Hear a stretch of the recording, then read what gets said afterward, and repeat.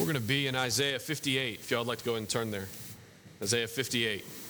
Let's pray. Lord, we gather before you today as a very needy people. Lord, the riches that we have experienced because of a relationship that you have entered into with us are beyond words. Lord, your ways that you have shown us, the mercy that we've received, I pray that it's never commonplace to us. Each of us woke this morning with mercies that were new to equip us for a work that you call us to. Lord, this morning, just as we're singing, I pray that you find us worshiping in spirit and in truth. I pray that we're not honoring you with our lips when our hearts are far from you. Lord, a room full of people just saying the words, I would lay down my life just to be by your side. I would lay down my life just to be by your side. Lord, I confess those are hard words to sing. There's lots of areas of my life that I prefer to hold on to, but I pray that the word would continue to break that. I pray this morning as we engage your very frank, very stern rebuke of a people who were honoring with their lips, but their hearts were far. I pray that we would see the truth rightly as you would have us to see it. I pray that you would communicate through me as you would see fit, and I pray that I'd be a vessel of mercy that's poured out and out of the way. Lord, we desire to see you and your ways this morning. We love you very much. We pray these things in Jesus' name. Amen. Isaiah 58. We're going to be focusing on verses 1 through 9, and the title of the sermon this morning is What God Expects from His Vineyard. And so let's look at verse 1 through 9. Isaiah 58. Cry aloud. Do not hold back. Lift up your voice like a trumpet and declare to my people their transgression, to the house of Jacob their sins. Yet they seek me daily. They delight to know my ways, as if they were a nation that did righteousness and did not forsake the judgment of their God. They ask of me righteous judgments. They delight to draw near to God. Why have we fasted and you see it not? Why have we humbled ourselves and you take no knowledge of it? Behold, in the day of your fast you seek your own pleasure and oppress all your workers. Behold, you fast only to quarrel and to fight and to hit with a wicked fist. Fasting like yours this day will not make your voice to be heard on high. Is such the fast that I choose, a day for a person to humble himself? Is it to bow down his head like a reed, to spread sackcloth and ashes under him? Will you call this a fast, a day acceptable to the Lord?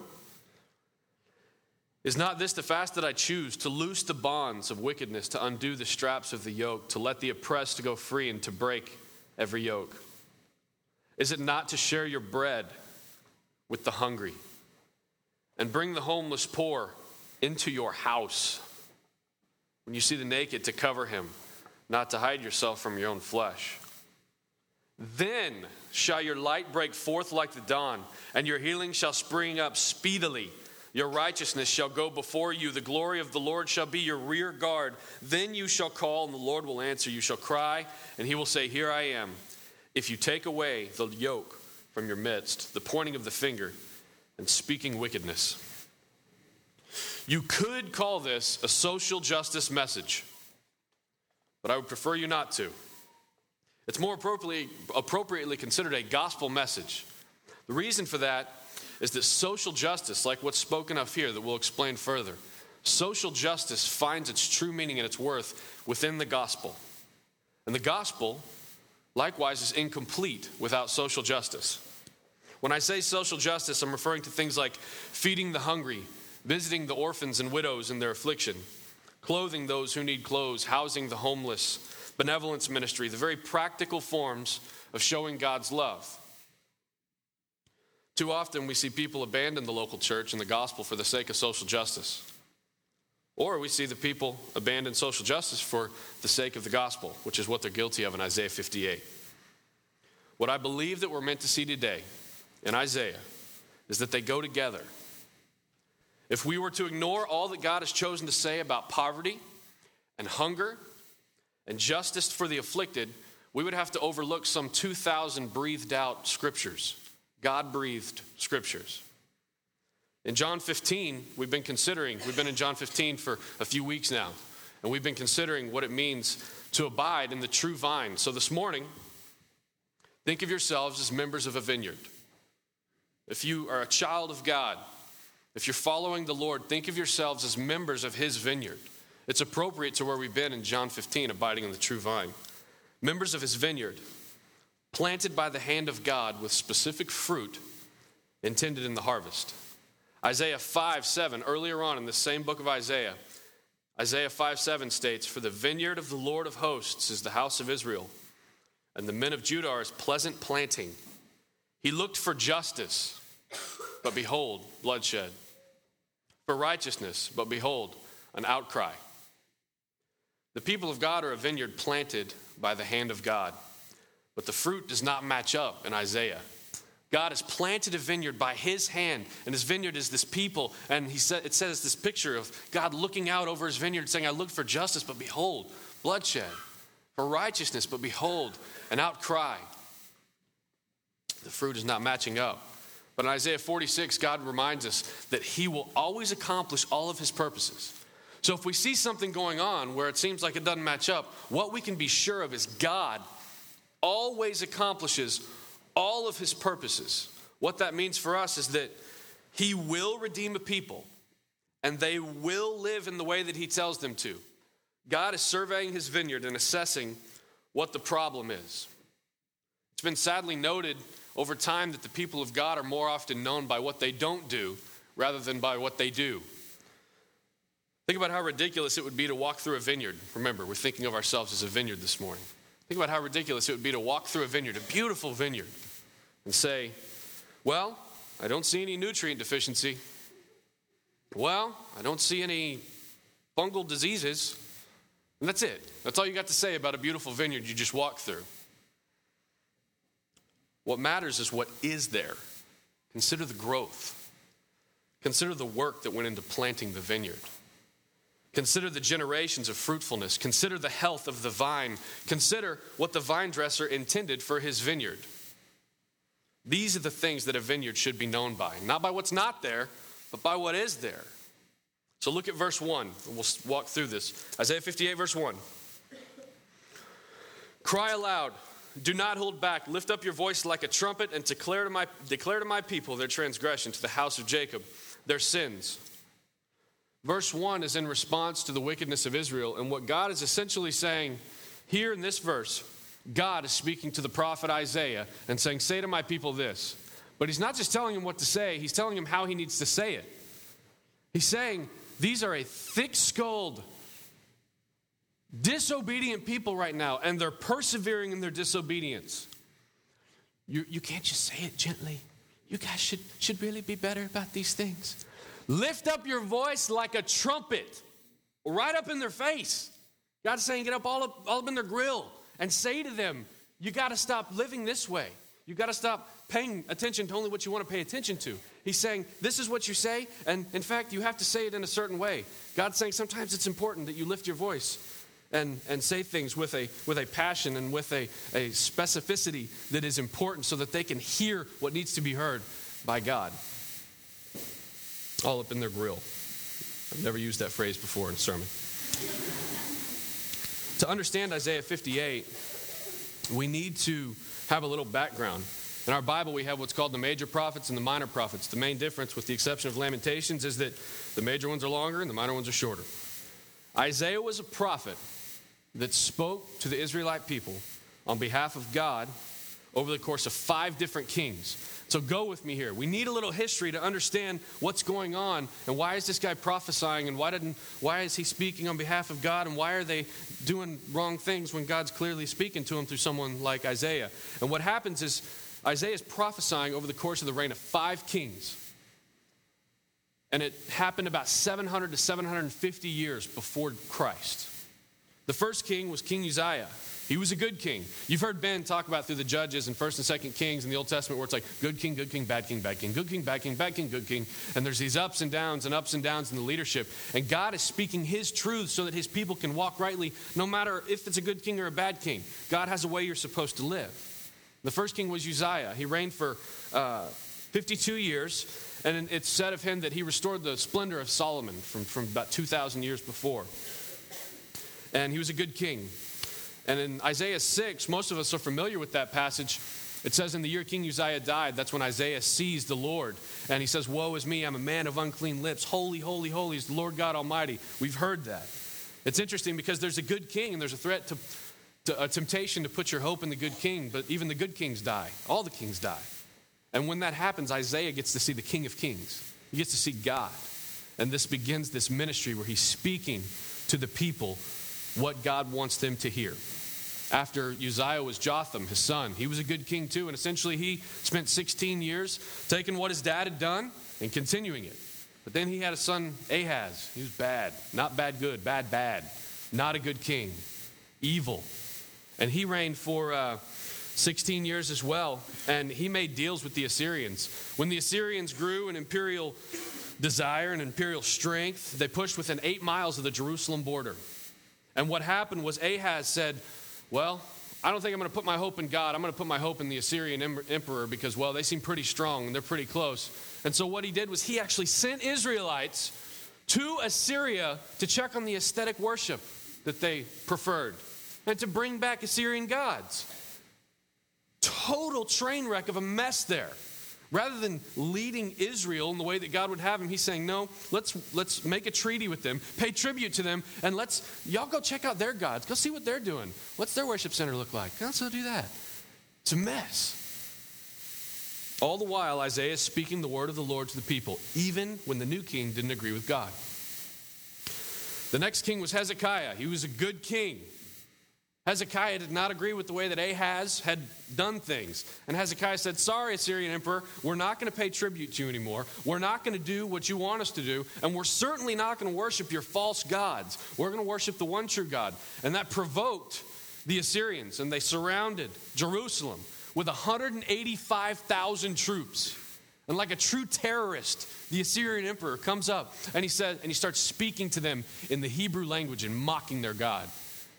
And the leadership of Israel says, can you speak in Aramaic so that our people don't know exactly what you're saying? And he says, I want to speak in Hebrew, and I'm going to terrorize y'all. I want man, woman, and child to hear what's happening. And he proceeds to tell them, hey, what about these people? They said their God was going to save them. What happened? Oh, yeah, we crushed them.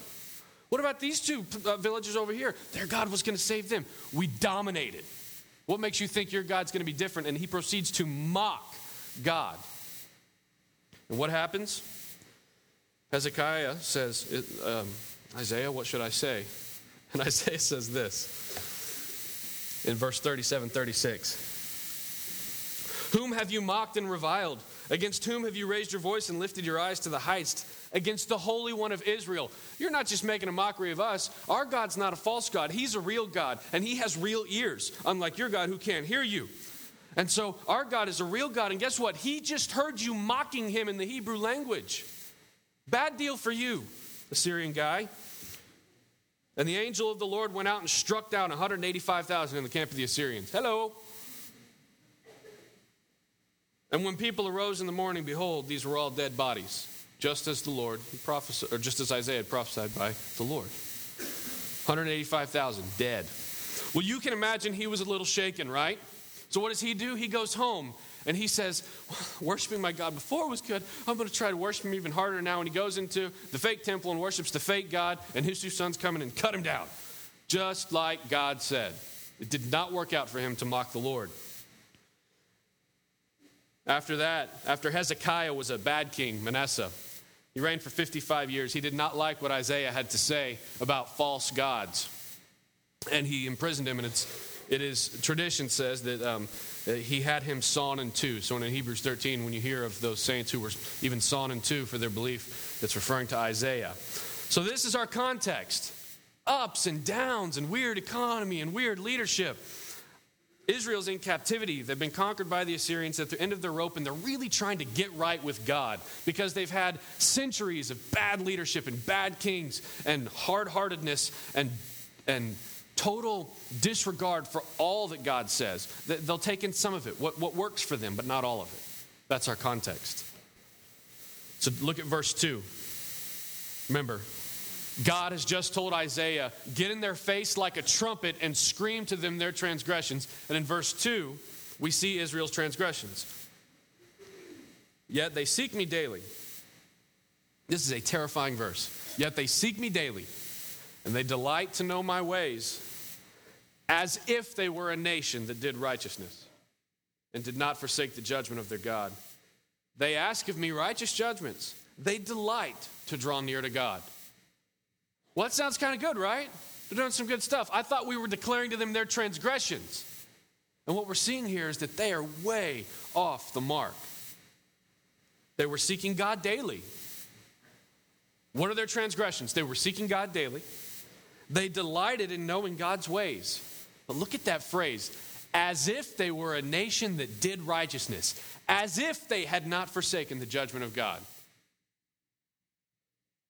This is a very spiritual people. Spiritual.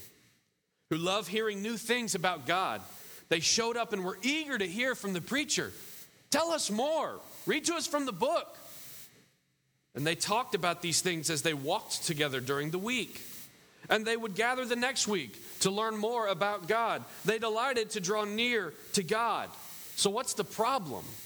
The problem is that their religion did not have an ethic. They were not having hands and feet, a way of living that actually reflected rightly what God had called them to. Their religion did not have an ethic. Just really, really great, divine, God-given ideas with no fruit. That's a tragedy. James calls us to show our faith by our works. He says, don't do a whole lot of works to prove that you have faith. To show your faith by good works, done in faith. At this point in Isaiah 58, God's people prefer to just talk about their faith. There's no works, there's no proof, there's no authenticity. This is the epitome of being hearers of the word and not doers of the word. Look at verse 3. Why have we fasted and you see it not?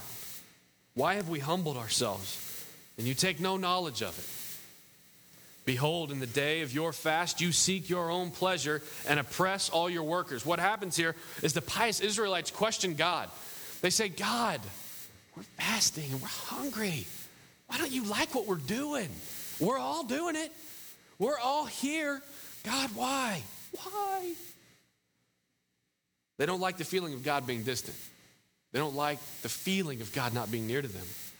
And halfway through the verse, God interrupts their pious arguments and explains that they do what they do for their own pleasure. Because if it were really about God, they would be doing what God commanded. Instead, they've conveniently chosen to overlook a large portion of what God has commanded of the children of His vineyard that He planted with the expectation of particular fruit. They've overlooked that. And God interrupts them in the midst of their very pious arguments and says, let me tell you what you've done. In the day of your fast, you seek your own pleasure and you oppress all your workers. Is it okay to show up and to go through the motions and to desire to be near to God and to delight to draw near to God and still it be about your own pleasure and you still oppress your workers? Is that okay? God says no. Look at verse 4. Behold, you fast only to quarrel and to fight and to hit with a wicked fist. Fasting like yours this day will not make your voice to be heard on high. God explains their transgressions even further. Essentially, he says, your day of worship does not match your day of work. You seem pious when you gather with the people of God, but you're still a jerk at the office. And more than that, you treat your coworkers and you treat strangers like dirt. And you're violent, hitting with a wicked fist. That's not how my people are to live.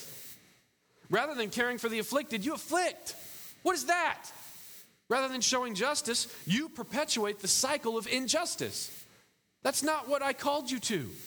It's great that you're here. We're glad. You're going through the motions. Okay, that's not enough. Look at verse 5. God turns the attention back to himself. He's heard the pious arguments. He interrupted him. He didn't let him finish. And he turns the attention back to himself in verse 5. And this should make us tremble. God says, is such the fast that I choose today for a person to humble himself? Is it to bow down his head like a reed and to spread sackcloth and ashes under him? Will you call this a fast? And a day acceptable to the Lord? God turns the attention back to himself and essentially says, this is what I call a fast. This is what I call authentic religion, authentic worship. This is what I call fruit as the one who planted this vineyard. This is what I call obedience. What about you? What do you call it? Throwing down. That's what God's doing right here. Throwing down. That's what I call it. What do you call it? You think we're seeing eye to eye. Well, let me make it very clear that we are not. You are not doing what I commanded of you. And in verses 6 through 9, God reminds them, this is what I commanded of you. Stop overlooking it. Stop ignoring it. Stop acting like it doesn't matter because you're very religious in your actions. Stop it. This is what you're supposed to do. Verses 6 through 9. This is the heart of this passage. Pay close attention. Is not this the fast that I choose? To loose the bonds of wickedness, to undo the straps of the yoke and let the oppressed go free, and to break every yoke. Is it not to share your bread with the hungry and bring the homeless poor into your house? What do you think they're thinking right now as they hear this? They're thinking, we show up for worship on time every week, and we're fasting. Who? What? The homeless, the hungry? Seriously, we're going back to that again? And God's like, seriously, we're going back to that again. Bring the homeless poor into your house. Interesting. It's not just house the homeless. What does it say? Bring the homeless poor into your house. Is that a challenge for anyone this morning? It is for me. When you see the naked, to cover him, and not to hide yourself from your own flesh. Then shall your light break forth like the dawn, and your healing shall spring up speedily. Your righteousness shall go before you, and the glory of the Lord shall be your rear guard. Then you shall call, and the Lord will answer. You shall cry, and he will say, here I am, if you take away the yoke from your midst. The pointing of the finger, the speaking of wickedness. God clarifies the fruit that he desires to see from the vineyard that he planted. As I share what God reveals, here's what I want you guys to be mindful of. And this is very important, because if we lose sight of this, we're going to be guilty of the same thing the Israelites were guilty of in Isaiah 58. There's two parts to each of these truths. There's two needs that need to be met. There's a physical and spiritual aspect to each of these. John Piper, in reference to these verses, he makes a statement. He says, in addition to the all-important need of faith and forgiveness and personal holiness, there are 5 kinds of human need mentioned here that Isaiah and Jesus are passionately concerned about. They're not just random things over here in the if you got extra time bucket. These are things that Isaiah, as he communicates God's message for the people, and Jesus, as we saw it lived out when he came to earth, they are passionately concerned about at least these 5 things that are mentioned here in this passage. What are the 5 things? Number 1, loose the bonds of wickedness. Help people to be rid of the things that are physically holding them back from life. The evil that they've been yoked to, where if they're trying to pull away and move forward in faith, they're yoked to something and it's pulling them back. The evil that they've been yoked to, some voluntarily, some against their will. An example of involuntary would be like an orphan who's been neglected, and he needs a home, and he needs a family. Number 2, feed the hungry. I'm keeping these short because I don't want to complicate it. Feed the hungry. 3, house the homeless. More specifically, bring the homeless poor into your home. 4, clothe the naked, those who need clothes. 5, respect those who have been disrespected or are not respectable. Show respect to them. This is hard. This is very hard. Hear the voice of God. What's he saying here?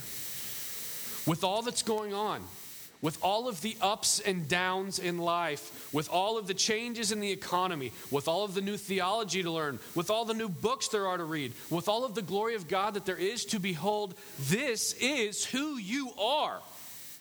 A society characterized by justice, fairness, and concern for the poor. Do you know any who are being treated unjustly? Do you know any poor people? Have you engaged any hungry people? This is the fruit that is to come out of my vineyard by my design, is what God is saying. This is the fruit that is to come out of my vineyard by my design. Not just the individual members, but also in the form of a community ethic. In this very real world of threats of war and changes in leadership, this is not just what you do spiritually, though that's important. It is also what you do physically. Physically show justice to the afflicted. That is the people that we are, as we are called by God to it. So why does God seem so concerned with physical care? Isn't it just the soul that really matters? Is it? Why does God seem so concerned with physical care? Isn't it just the soul that really matters? I was thinking about going and talking to someone, what it would be like to go and talk to someone and say, I care about your soul, and I want to make sure that you know who Jesus is, and I want you to know that this life has no worth if not for Christ, and I want you to have a relationship with Jesus, and I want to show you this, and I want you to walk in it, and I want your life to be changed. And then I pictured that person looking at me and saying, I'm hungry. Can I have a sandwich? And me saying, no, that doesn't matter anymore. It's your soul that matters. Are they really going to believe that I care for their soul if I neglect their body? This is where we have a tendency to make a huge mistake.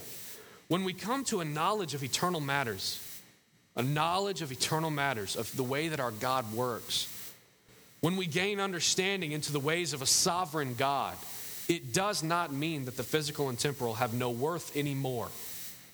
It does not mean that we only care for people's souls to the neglect of their bodies.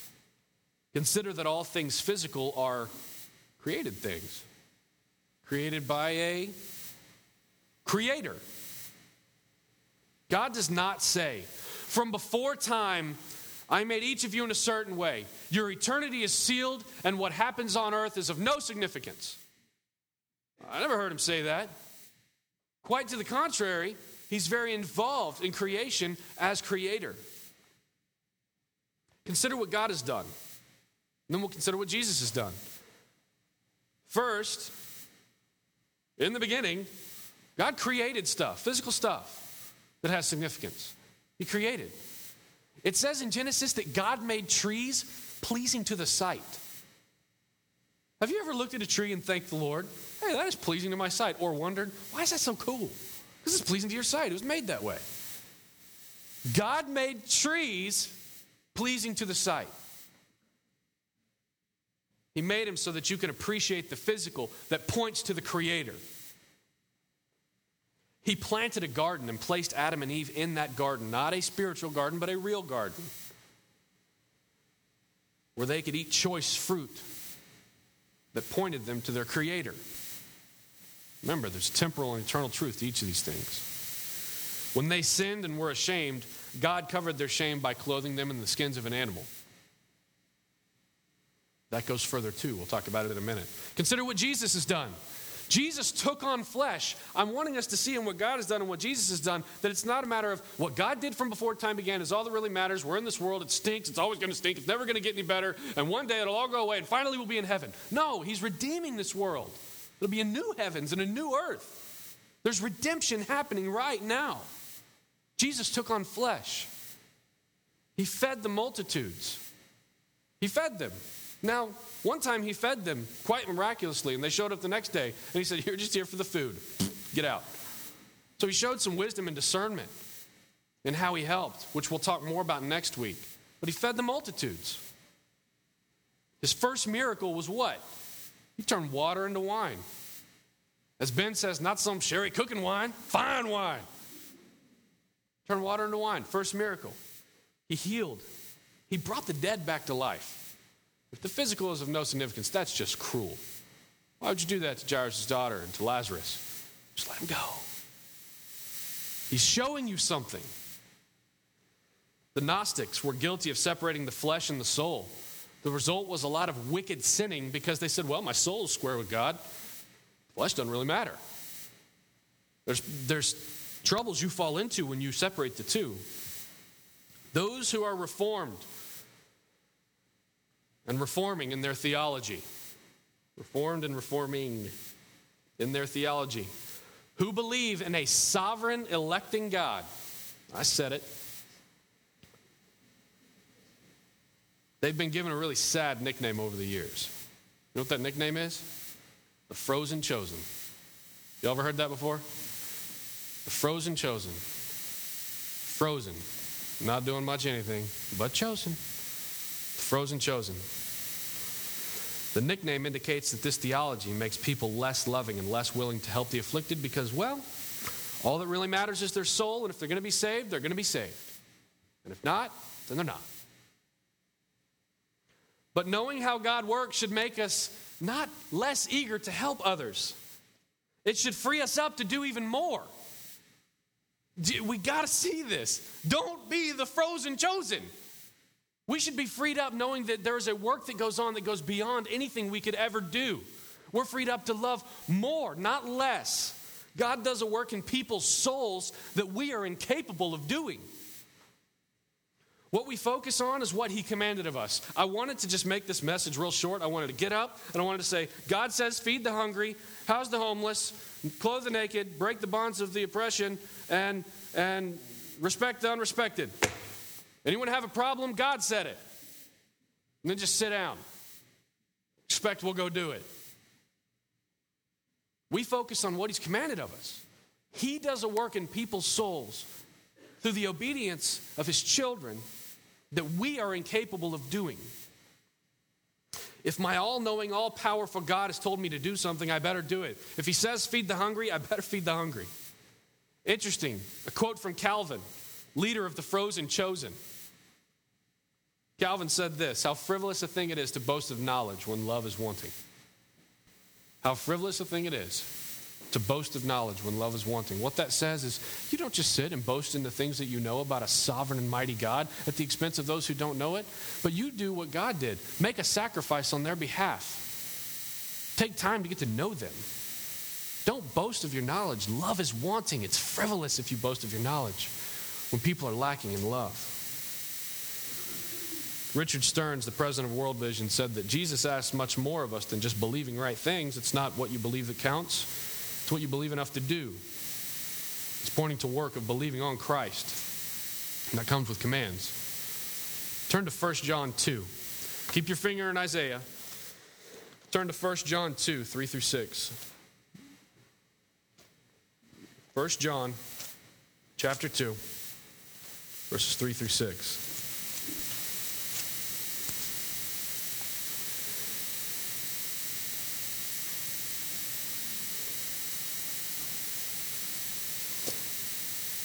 Verse 3. And by this we know that we have come to know him, if we keep his commandments. Whoever says, I know him, but does not keep his commandments is a liar, and the truth is not in him. But whoever keeps his word in him, truly the love of God is perfected. By this we may be sure that we are in him. Whoever says he abides in him, here the true vine, John 15, ought to walk in the same way in which he walked. So how did Jesus walk? This says, whoever says he abides in him we know is the true vine, as we've studied John 15, ought to walk in the same way in which he walked. So how did Jesus walk? Did he only come to earth to care about physical well-being for a little while? Was that why he came to earth? Did he come to earth only to care for a soul and neglect body? Was it a combination of both? What does it look like? Remember, the temporal and the eternal are not completely separate. And a good understanding of one leads to a clearer understanding of the other. What that means is that God's love goes beyond words through the physical. It goes beyond our words and our actions through the physical, revealing truths about the eternal, which he can reveal. By his design, there is an ethic. Consider what it would be like if God's love was only a school of thought or an idea or a concept. Consider that. What if God's love was just an idea or something that we knew a little about but never saw in action? We would not know Jesus Christ if God's love was just a school of thought and a concept. Jesus, in a sense, is the fruit of God's love, the embodiment and ethic of the love that God has for his children. He is love. We find our kingdom ethic in Christ. He came and dwelled among a disrespected and unrespectable people. This is a picture of he loves us not because we're lovable, but because he's love. He came and dwelled among a disrespected and unrespectable people and showed respect. Not that they deserved it. Jesus came and clothed the naked. He provided a home for those without one, and he fed the hungry. Much of this to a people who did not reciprocate the love. Much of this to a people who did not reciprocate the love. But the love of Christ is not only toward the physical body. He didn't just come here to make us feel better. To make sure we had clothes in a house. That's part of it, but not all of it. In not neglecting the temporal, Christ reveals truths to us about the eternal. In breaking the bonds of earthly affliction, number one that was listed there. In breaking the bonds of earthly affliction, we are led to understand the eternal bondage of the soul to sin that can only be broken in Christ. See the eternal significance and how it is better understood by seeing that temporal. I'll help you break the bonds of affliction, but look, your problem goes deeper. It's sin. That can only be broken in Christ. In feeding the temporal hunger, Christ reveals a hunger in the soul that can only be quenched by the bread of life, which is Christ, which is eternal. In clothing the naked, like he did in the garden, Christ covers earthly shame but reveals a deeper nakedness and shame before God that can only be covered by your soul being clothed in the righteousness of Christ. His righteousness counted as yours. In providing a home for the homeless, Christ reminds us that this earthly home is temporal, and there is an eternal dwelling that exists only in Christ, the true vine. Think about him. It's interesting that it says in Isaiah 58, bring the homeless poor into your house. That's what God's done for us. We enter into his courts,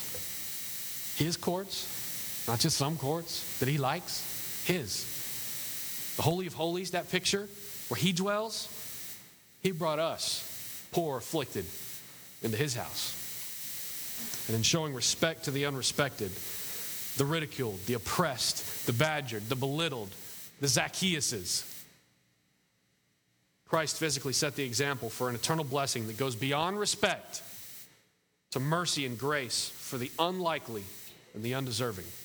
Each temporal truth has its eternal counterpart, and it is beautiful. Our physical work that we are called to do is not the only work being done on this earth. We have to remember this, because we can get real busy. Okay, I heard the message. Let's go put together a bunch of projects. And we'll have a project here, and y'all do a project there, and we'll be real busy. And if we work hard enough, this will happen. Our work that we're doing on this earth is not the only work that's being done on this earth. Once we have done what God has commanded, a greater work is done, and a richer harvest is reaped by the hand of God. Consider in Isaiah 58, what does it say? We do what God has commanded, and then our light breaks forth like the dawn. Look at the order there. We do these things that God has commanded of us, and then our light breaks forth like the dawn. We're moving forward, and we are on the offensive, and we are doing things to be actively helpful, actively just, not just passively, like the whole seek to show hospitality. Don't just passively show hospitality when someone shows up at your door and knocks on it during dinner time when you have an extra plate. Sure, you can have dinner with us. Invite them over. You can't just passively show hospitality, you actively show it. And when we're on that offensive, we're actively doing things and we're moving forward. Suited up the way God tells us to suit up. He doesn't leave our back open. It says that, then shall your light break forth like the dawn, your healing shall spring up, your righteousness shall go before you, and the glory of the Lord shall be your rear guard. The glory of the Lord shall be your rear guard. Is there anything that shines brighter than the light of the dawn, than the glory of the Lord? It shines bright. People can see his glory by the things you do, even physically, because of a work he's doing in the souls of men. When we do what God has told us to do, then our light breaks forth like the dawn. We have a tendency to think that as we are obeying, our light is breaking forth by our own hands. Not how it works. The reality revealed in Isaiah 58 is we produce fruit, hear obedience, by the hand of God as members of his vineyard, planted by him. And the actions taken are done in faith. This is the picture that James talks about of showing our faith by our works. And after we have done good works in faith, it is God's hand that affects a change in people's souls, like light breaking forth like the dawn. We can be tempted to put our hope in good kings. That's what one of the problems Israel had. They put their hope in a whole lot of people, but not God. We can be tempted to put our hope in good kings because you think, well, they're leading well and they're doing well and it's good and they're not being wicked, so let's put our hope in him. And God's saying, you missed the point. Put your hope in God only. We can also be tempted to put our hope in bad kings. Why? Why would we be tempted to put our hope in bad leadership? Well, it's because they still have power. Even though they're wicked, they still have power. And if I don't get on board with what they're doing, they may use that power against me and not for me. Or we could be tempted to put our hope in the allies of cowardly kings like Ahaz. Oh, you're making a treaty with the Assyrians? Okay, I'll make a treaty with the Assyrians. God reminds us through the prophet Isaiah that he is the one true God. If you call out to any other, you're not going to receive the help you need. If you call out to a person, a good king, a bad king, a cowardly king, or the allies of the cowardly king, you're not going to get what you really need. If you call out to a false god, God reminds us in Isaiah that, I'm sorry, you won't get the answer you want because they can't hear you. They're carved out of a piece of wood or whatever. They can't hear you. So they're not going to show up and bless your soul and save you from what you need to be saved from. You call out to another person or another god, they don't answer. But God says, remember this and stand firm. Recall it to mind. I am God, and there is none like me. So how do we stand firm and remember? Well, God says it's not enough to just show up to corporate worship in small groups. What is this? What is it going to be when we're living out what we are? I'm careful how I word that. Remember when Steve Roberts preached, he said, stop talking about what it looks like. What's this look like? It's what it is because of who we are as called by God. Well, it's not enough to just show up to corporate worship on time at 10. We start at 10 now, for those of you who don't know. Or even just show up to small groups. That's what it said in the beginning of Isaiah 58. Even desiring to know more about God and grow in understanding and knowledge, even just desiring those things is not enough, because if you only desire it and you're not doing what he calls us to do, you don't reach a right knowledge. Seeking God daily is not enough. Being upset when he seems far is not enough. Delighting to draw near to God is not enough. In the midst of certainty and uncertainty, during the reign of good kings and bad kings, during the joy of freedom and the fear of oppression, there is a kingdom ethic that is to remain true to the people of God. A fruit appropriate to members of a vineyard planted by the hand of God. And that timeless ethic is to break the bonds of the afflicted, feed the hungry, clothe the naked, house the homeless, and respect the ridiculed and afflicted and the unrespectable. These things show that no matter what, our allegiance is to the one true God. Why are you feeding the hungry? Don't you know the economy is bad? My allegiance is to the one true God. Why are you housing the homeless? Don't you know it's hard for even wealthy people to get and keep a good home these days? My allegiance is to the one true God. Why are you focused on helping orphans when your own children need your attention? My allegiance is to the one true God. Why do you give a drink to the thirsty? They're just going to be thirsty again after you leave. Well, my allegiance is to the one true God. Why are you traveling to some third world stinkhole? Those people have always lived like that, and they always will. My God says they're hungry. And my allegiance is to the one true God. And he tells me to care for the afflicted. He tells me to remain unstained by your hateful words so that I can visit the orphans and the widows in their affliction. The one true God does a work when I'm done, and as I'm doing it, that breaks forth like the light of the dawn. It's so beyond us. In this temporal work, he reveals eternal truths about the bread of life. He reveals eternal truths about a river of living water that never runs dry. He shows these once homeless an eternal home that goes beyond their wildest dreams. And he shows those once in bondage that it's worse than they thought, and they need Jesus to break their bondage to sin, and they need to be clothed in the righteousness of Christ. Yes, this work will feel inefficient like every other part of ministry. Every other part of this 3-mile-an-hour walk we're on, it feels inefficient. Yes, you might be hated by the ones you try to help. The love of Christ has not caused all to repent, and I cannot expect that my love will cause them all to either. My grounds of giving is not based on their willingness to receive. It's based on the one who told me to give. My grounds of giving is not based on their willingness to say, okay, come help. It's based on the fact that I give because my God tells me to. From my God, I have received riches that will never perish. My God is my treasure. Their gods, lowercase g gods, will leave them hungry. Their gods will leave them wanting. Their gods will leave them thirsty and orphaned. Their gods will leave them naked and bound and disrespected, but my God won't. I fear being a bad steward. I fear wasting time and resources. I fear neglecting sheep because of hungry yet scheming goats who play the system. But I trust that the work that I do has its worth in the call of the Master. I trust that the work that he calls us to has its worth within the scope of a much greater work that has been going on from before time was put in motion by the Creator. God will redeem a people for his own glory. Those redeemed people will show justice. And the redeemed fight the feeling of futility that has to be fought. We fight the feeling of futility by not trusting in our own works.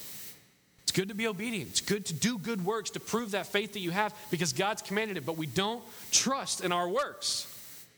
Even if we spend hours and hours this week doing good works, you don't trust in them. But by letting our works serve as evidence of our faith in the one true God, who we do desire that everyone has a relationship with. Neither he who plants nor he who waters is anything, but only God who gives the growth. When I come to the end of a scriptural truth like this, I found myself sitting, studying, and so God, what do you want us to do? He said, I want you to feed the hungry, like I just said. I want you to clothe those who need clothes. I want you to house those who need homes. I want you to break the bonds of the afflicted. I want you to respect the disrespected and the unrespectable. So that's where we're going to be next week. How? How do we do this? What's the motivation behind how we do this? And what are the practical realities of how we do this without being bad stewards? Remember, Jesus fed the multitudes. And when those whose hearts weren't in it came the next day and said, more please, he said, I know where you're at. You're just hungry. He showed shrewdness and stewardship and wisdom and insight and discernment. We need it. And that's where we're going to be going next week. The motivation behind how we're obedient to this and the practical application that goes beyond doing projects to being a people of justice, equity, care, and concern. Let's pray. Lord, your ways are clearly higher than our ways because we would never do this on our own. And if we tried to do it on our own, it wouldn't be by faith, so we'd screw the whole thing up.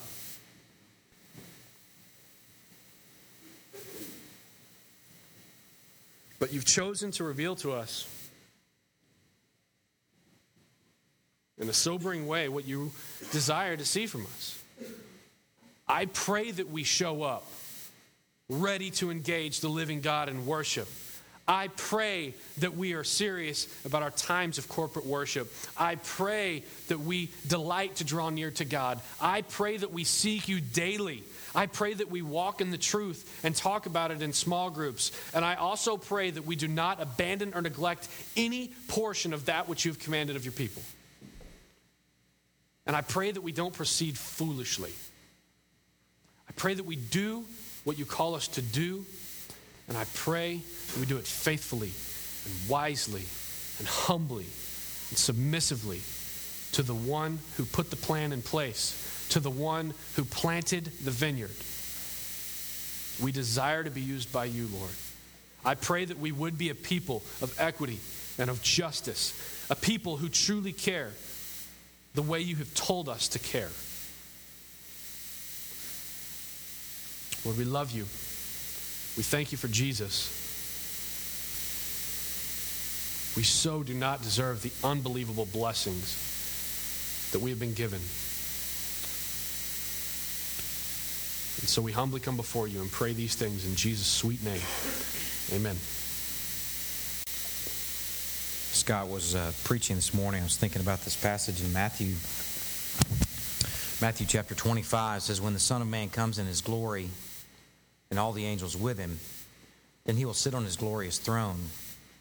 Before him will be gathered all the nations, and he will separate one from another as a shepherd separates the sheep from the goats.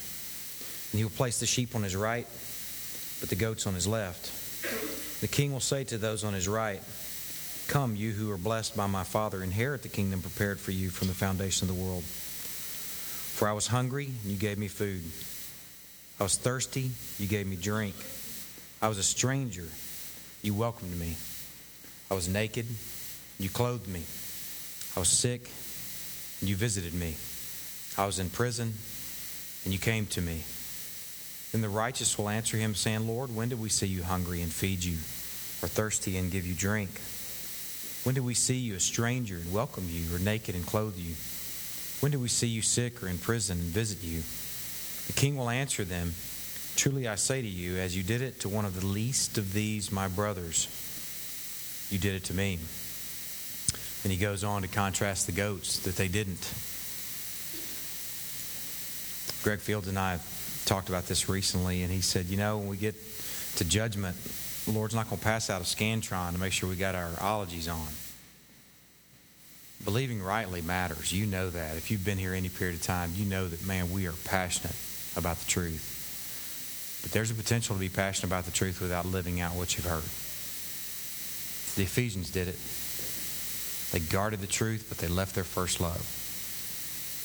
And this is it's a hard message to hear, frankly, because any of you who have ever ministered to the needy in any of these needy situations, you can attest to the fact that it's likely one of the most disappointing things you've ever done. Anybody? Anybody know that pain? Pouring yourself into someone, thinking, man, we're going to minister to them as God has ministered to us, and then you see them thumb their nose at you and at God. As Scott was preaching, I was thinking about what he's preaching about, what God is telling us through this sermon this morning, is that we are to have a relentless ministry to the disappointing. If you wonder what the gospel is, that's what God is doing toward us, a relentless ministry toward the disappointing. Anybody else disappointing? Anybody else fail the one who ministers so well to us? That's a really hard thing. I look forward to next week's message, engaging how to do this. Wisdom is key. Problem is, we are so shrewd, we get so complicated that we have the potential of explaining away even obedience. So hopefully we're leaning forward and being obedient in this. We're going to take the Lord's Supper here in these next couple minutes, and I have a passage I want to read to you, a story. It's a story of an anti-supper. We're taking the Lord's Supper week by week now and really see the Lord building into us kind of a supper ethic that helps us see what God is giving us in the gospel, what he's given us in the church, what he's given us in a weekly meal together. I'm going to share this story. It'll be familiar to some of you. When the people saw that Moses delayed to come down from the mountain, the people gathered themselves together to Aaron and said to him, "Up, make us gods who shall go before us. As for this Moses, the man who brought us up out of the land of Egypt, we do not know what has become of him." So Aaron said to them, "Take off the rings of gold that are in your ears of your wives, your sons, and your daughters, and bring them to me." So all the people took off the rings of gold that were in their ears and brought them to Aaron. And he received the gold from their hand and fashioned it with a graving tool and made a golden calf. And they said, "These are your gods, O Israel, who brought you up out of the land of Egypt." Think about that. A golden calf. Looky there, Israel. This is what brought you out of the land of Egypt. It seemed like somebody would have said, wasn't that God? These are your gods. So when Aaron saw this, he built an altar before it, and Aaron made proclamation and said, "Tomorrow shall be a feast, the ante-supper. Tomorrow shall be a feast to the Lord." And they rose up early the next day and offered burnt offerings and brought peace offerings. And the people sat down to eat, and they sat down to drink, and they rose up to play. If you think it's scary to think that we could week by week hear the gospel, hear the story, engage the truth, and not go worship in what we've heard, look at what they're doing. They sat down to eat and drink, and what they do, they rose up to play. Playtime. And the Lord said to Moses, "Go down, for your people whom you brought up out of the land of Egypt have corrupted themselves. They've turned aside quickly out of the way that I commanded them. They've made for themselves a golden calf and have worshipped it and sacrificed to it and said, 'These are your gods, O Israel, who brought you up out of the land of Egypt.' And the Lord said to Moses, 'I have seen this people, and behold, it's a stiff-necked people. Now therefore let me alone, that my wrath may burn hot against them, and I may consume them, in order that I make a great nation of you.' But Moses implored the Lord his God and said, 'O Lord, why does your wrath burn hot against your people whom you've brought up out of the land of Egypt with great power and with a mighty hand? Why should the Egyptians say, with evil intent did he bring them out, to kill them in the mountains and to consume them from the face of the earth? Turn from your burning anger and relent from this disaster against your people. Remember Abraham, Isaac, and Israel, your servants, to whom you swore by your own self, and said to them, I will multiply your offspring as the stars of heaven, and all this land that I've promised I will give to your offspring, and they shall inherit forever.' And the Lord relented from the disaster that he had spoken of bringing on his people. Then Moses turned and went down the mountain with the 2 tablets of testimony in his hand, tablets that were written on both sides. On the front and on the back they were written. The tablets were the work of God, and the writing was the writing of God engraved on the tablets. When Joshua heard the noise of the people as they shouted, he said to Moses, 'There's a noise of war in the camp.' But he said, 'No, it's the sound of shouting for victory, or sound of cry or defeat, the sound of singing that I hear.' As soon as he came near to the camp and saw the calf and the dancing, Moses saw the ante-supper taking place. Moses' anger burned hot, and he threw the tablets out of his hand, and he broke them at the foot of the mountain. He took the calf that they had made, and he burned it with fire and ground it to powder and scattered it on the water and made the people of Israel drink it. The water that was the rock that was struck, the rock that was Christ, the thing that had been giving them life, is now become their curse. Drink it, ground it up into powder. It's sort of a curse chaser to their ante-supper. And then in verse 27, thus the Lord God of Israel said, 'Put your sword on your side, each of you, the Levites, and go to and fro, and from gate to gate throughout the camp, and each of you kill his brother and his companion and his neighbor.' And the sons of Levi did according to the word of Moses, and that day about 3,000 of the people fell. In the last verse of the chapter, the Lord sent a plague on the people because they made the calf, the one that Aaron made. We've got to know as we eat this meal this morning that we serve a very, very jealous God. A God who's rightfully jealous. A rightful, jealous God that serves us a proper meal. This should add a whole new meaning to a passage in 1 Corinthians. It says, 'Whoever therefore eats the bread or drinks the cup of the Lord in an unworthy manner will be guilty of profaning the body and the blood of the Lord.' This meal that's a life meal becomes our curse if we enter into it as idolaters. Let a person examine himself then, and so eat of the bread and drink of the cup. For anyone who eats and drinks without discerning the body eats and drinks judgment on himself. That's why so many of you are weak and ill, and some have died. Question for you to consider as we take the supper is, are you practicing our idolatry? It's scary to me how easy it is to do this. Idolatry is replacing anything with God. Are you looking for joy and satisfaction and identity and completion in anything other than God? That's idolatry. It's easy to do.